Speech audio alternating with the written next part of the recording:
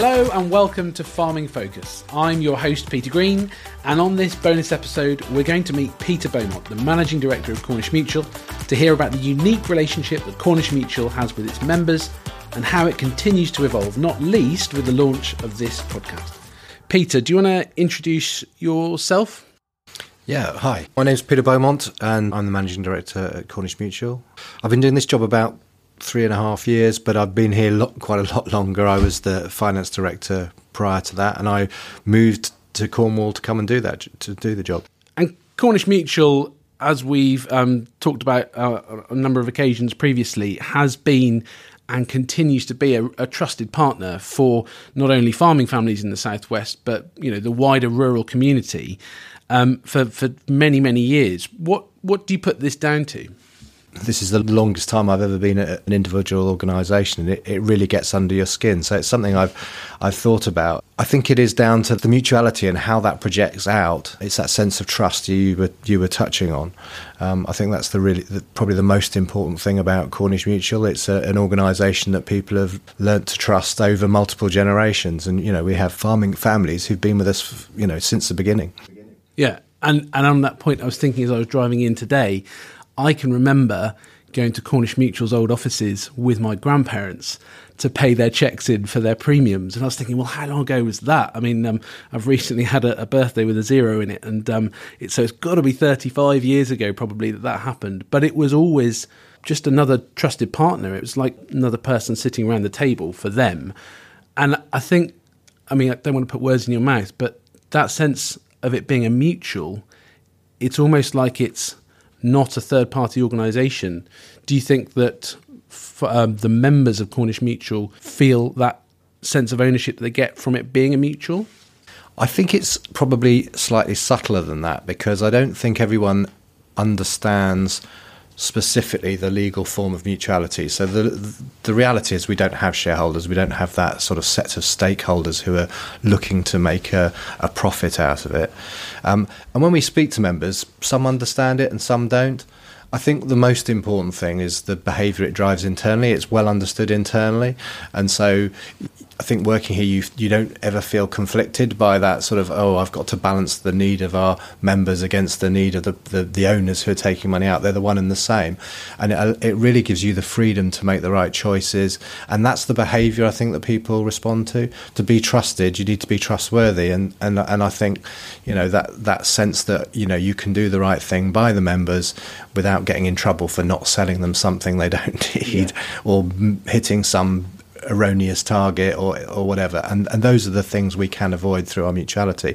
So the mutuality is incredibly important, and that's what drives it. So even if you don't understand it, that it's a result of that's what you're experiencing. Yeah. So the members of the team aren't just carrying out transactions, it's more than that.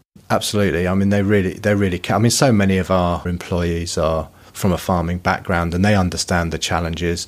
They really feel it. They might be their parents or their brothers and sisters are working farmers, and so if we were doing anything that was in conflict with that, they would feel it straight away, and that feedback would come through. So I think there's a real living and breathing the member experience. It's really strongly felt. And of course, we're face to face with members. We've fully a quarter of people are out. That's their job, out meeting members, and the rest of us get to see members on a regular basis. We're just heading into show season, just had our first show, Devon County, this past weekend, and it just brings it all back, and you're getting that real direct contact and seeing the issues and able to talk to people and see what they're feeling and where their successes and their worries are.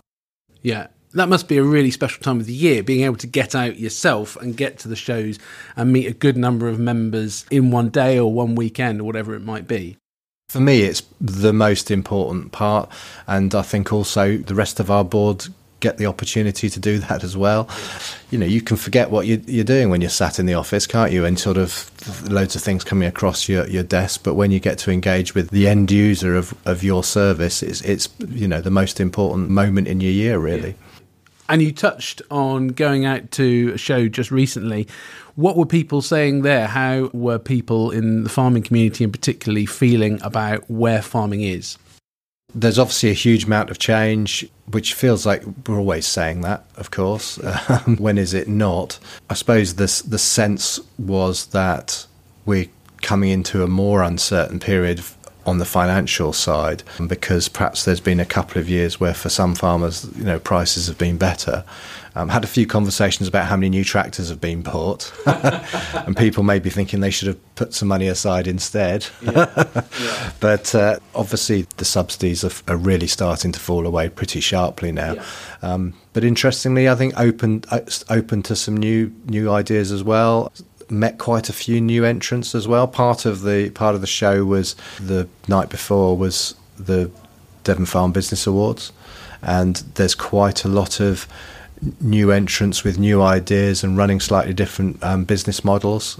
So there's quite a lot of inspiring stuff out there as well. So perhaps it just generally felt maybe more hopeful than I was anticipating. Yeah. And I think that interaction between new entrants and existing established farming families is always quite interesting. And I think I'm guilty myself sometimes of having a bit of a prejudiced view. I've got some friends who have just started up with their own small holding. And it's quite easy to look at what they're doing and to say, well, I wouldn't have done it like that. And I think they'll learn that wasn't that straightforward. What's your experience at something like an awards where you've got these new entrants who are clearly succeeding, doing well, trying new things, of that interaction? I mean, you get the full range. It's not whether they're doing it right now, it's who they're interacting with.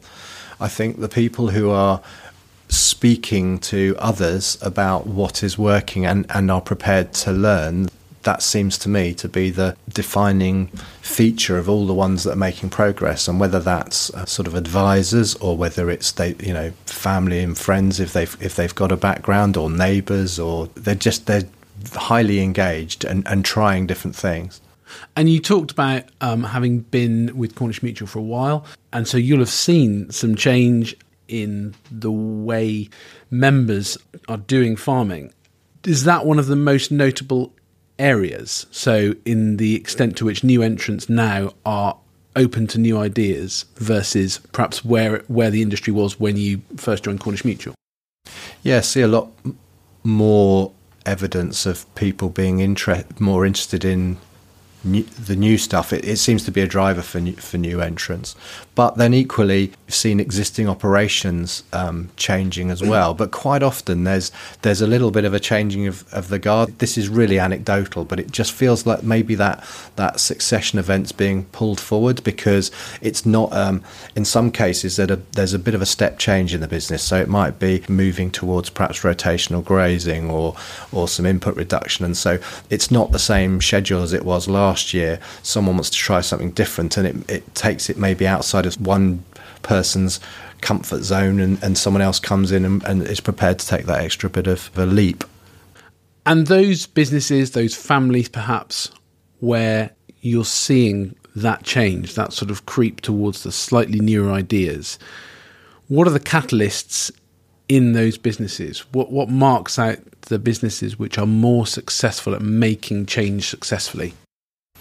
I think thinking ahead and planning. I think we've had a couple of years of higher prices. The people who can see ahead and that prices are going to fall are taking different actions to the one who's still got the money in the bank. You can't wait until the money's not there and then act. I think it is that constant reevaluation, and I know it's incredibly difficult to do. I think one of the things of observing farming over the years is just the admiration I have for people who do it, because it's such a diverse and challenging job, and finding time to think ahead and strategize a bit. But I would say that is one of the really really key activities, and experimenting and not being so fearful of failure is another really important thing.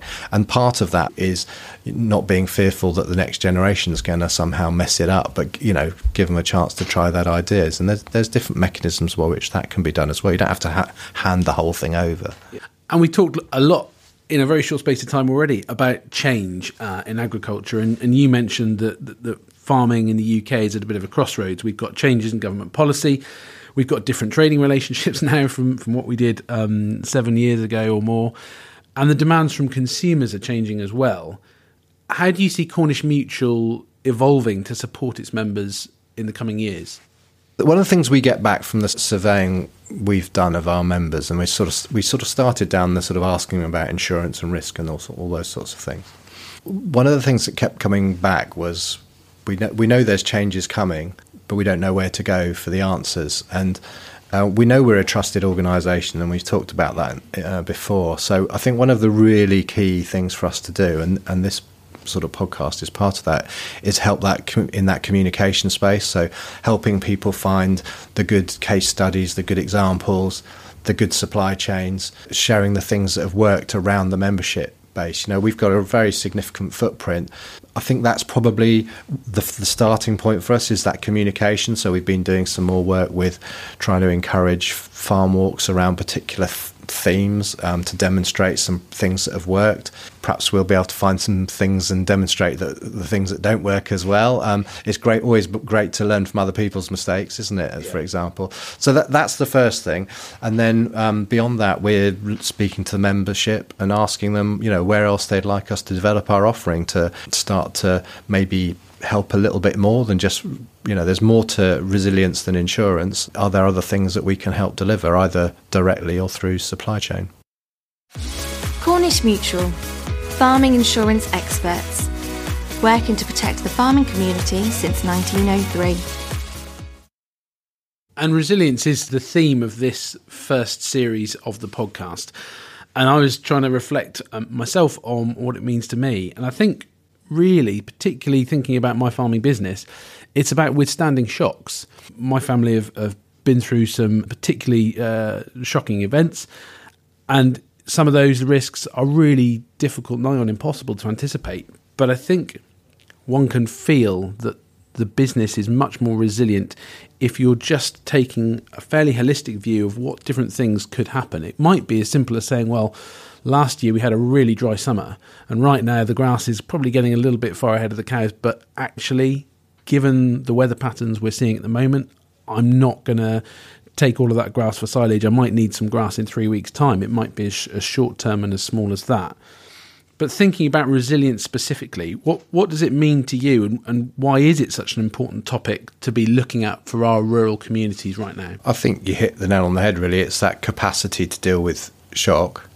It's also that capacity to change, I think, is very closely linked in how you describe, thinking ahead. It's that planning point we were talking about before. It's having that ability to be able to deal with shocks, whether they come through the sort of some personal event or weather event or a business event. They can come from all sorts of places. And so you need different types of capacity within the business. So you need some personal fortitude sometimes, or a good support network, knowing where to go to ask, and just having the courage to ask, perhaps. Obviously there's a financial component to it, so it's a bit of planning as well, making sure if that crop doesn't come in or the weather's not quite right, that you're going to be able to get through that, and it's not going to put you under existential threat, I suppose. Yeah. We talked a bit there about anticipating change. And something that I find really difficult to do is to sort of separate my time and to make time away from the operations. I had a boss who used to refer to the muck and the bullets, being really stuck into the day job. But actually, he would really compel myself and my peer group to sort of make time for working on the business as well as in it. How do you make time, particularly in your role, which has a lot of strategic elements? How do you make time for that planning to sort of anticipate change, and how do you see successful examples on farms of people doing that? What is it that those people are doing? Engage with others, for sure. It's very hard to self-generate everything you need. I always make sure I take time to go to conferences, trade conferences, or I look out for interesting events and make sure I go along to those. Going to shows, if we've got a farm walk, I'll try and make sure I'll go to some of those. It would be very easy to avoid those because there's always a pile on the desk that needs addressing. But you just have to say you have to understand the importance of it. I can't remember the right phrase. You'll know there's something about getting off the farm for an hour a week, or yeah. So I always quote I think Matt Naylor, who did a piece in the Farmers Weekly many years ago, and he said that he would encourage people to get off their farm once a day, out of their parish once a week, out of their county once a month, and out of their country once a year. And the idea of getting that perspective just really resonates. And that, I think that's what you're saying in part. Totally. It is about perspective. If you go somewhere else, everything else sort of falls away. If you do get this opportunity, I know not everyone does, but you talked about holiday. If you get out of the country and then you're in a totally different sort of frame of mind, and it's almost like you're like, oh, let's move here, and everything else falls away, doesn't it, for a bit, and then you get back. But if in that time that gives you that space when your brain lets go of everything else, that's when the other ideas, and especially if you go along and maybe see someone else's operation and some of the lessons they've learned, it can be incredibly valuable and give you a completely and utterly different perspective. So just trying to summarise what we've covered off then, we've talked a lot about the change that's going on in UK agriculture at the moment, but it feels to me like what we're saying in terms of increasing personal resilience and the resilience of a person's particular business.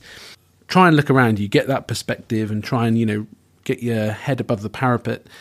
Use your networks, people that you know, people that you deal with. It might be neighbours, it might be people that are in completely different walks of life, but use them and their perspective. But also, from the sound of it, be ready to adapt. Try and have a mind that's looking ahead and thinking, well, if this risk were to come about, then how can we preempt it and maybe put ourselves in a position to better cope with it? I think you hit the nail on the head there, really. I think those are all the defining features. And it's not just farming businesses, actually. Those are the things that successful businesses do across the whole sector. So, for example, sort of tying that to an insurance company, we're actually a regulated business. So some of the things that the regulator requires us to do is sit and think about the scenarios that could upset the business. So we actually do that sort of planning. As an insurer, we also then have to add it up and work out what the number is that we need to keep in the bank against those contingencies. And we have this continuous sort of risk management approach that goes on, and that is how we run the business. Yeah. And part of that is, we're looking at what's going on in the industry and speaking to others, because there's always something new that comes along that you've got to change. Yeah. You can't anticipate everything, so you have to have those resources around you to react and respond when they do come along.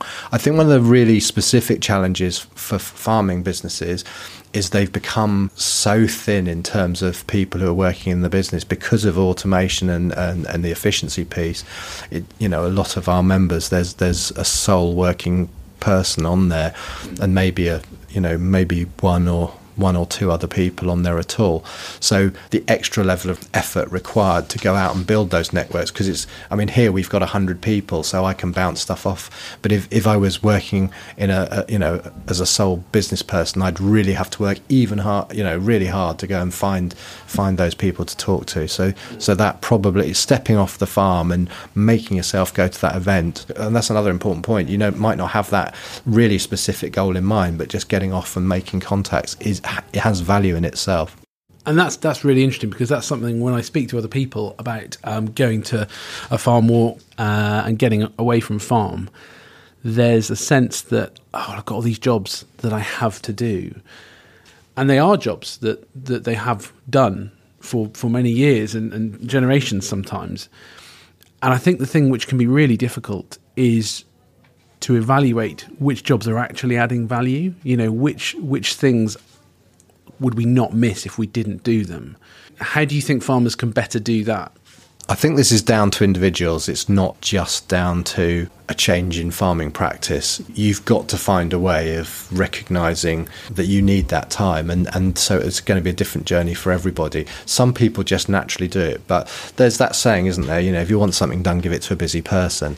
And I would just say it's an observation that the people out there with the businesses that are just zinging along really nicely, on the face of it, they look like incredibly busy operations, and they've got loads of stuff going on, but they're also out and about meeting other people. And I think think it's not an accident. That's why they've got all those insights and they've spotted the opportunities, because they just have taken that time away from the business and had that breather. If you don't do that 4-hour job and you go out, you might come back realising how you can do it in 2, but you're not going to get that insight just by staying.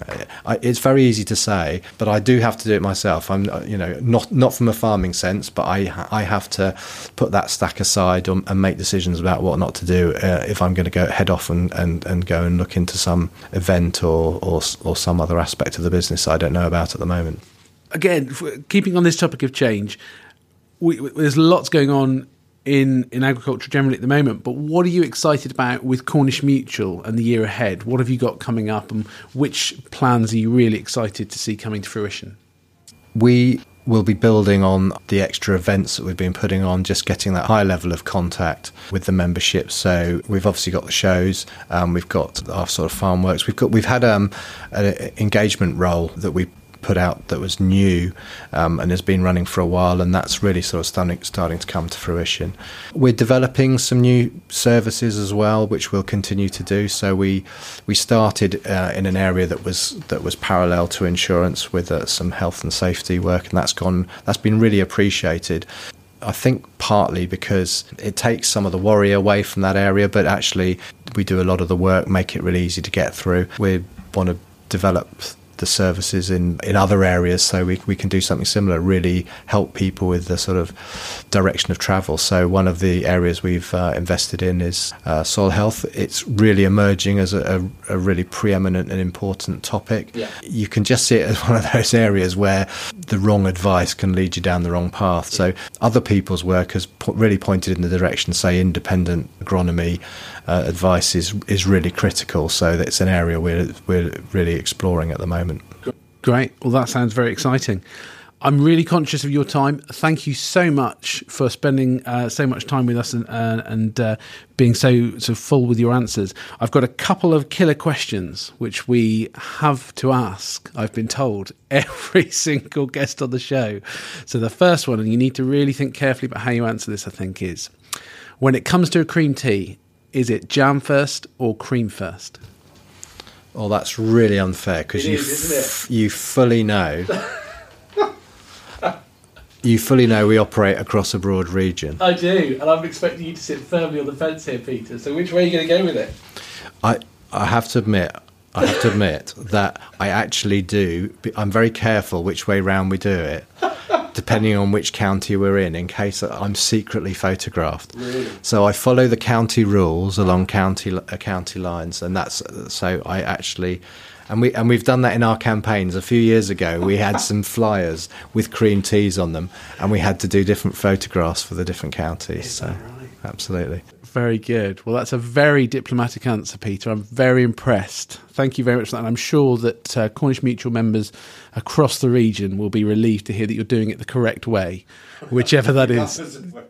Regardless of where you are. So that's great. Thank you.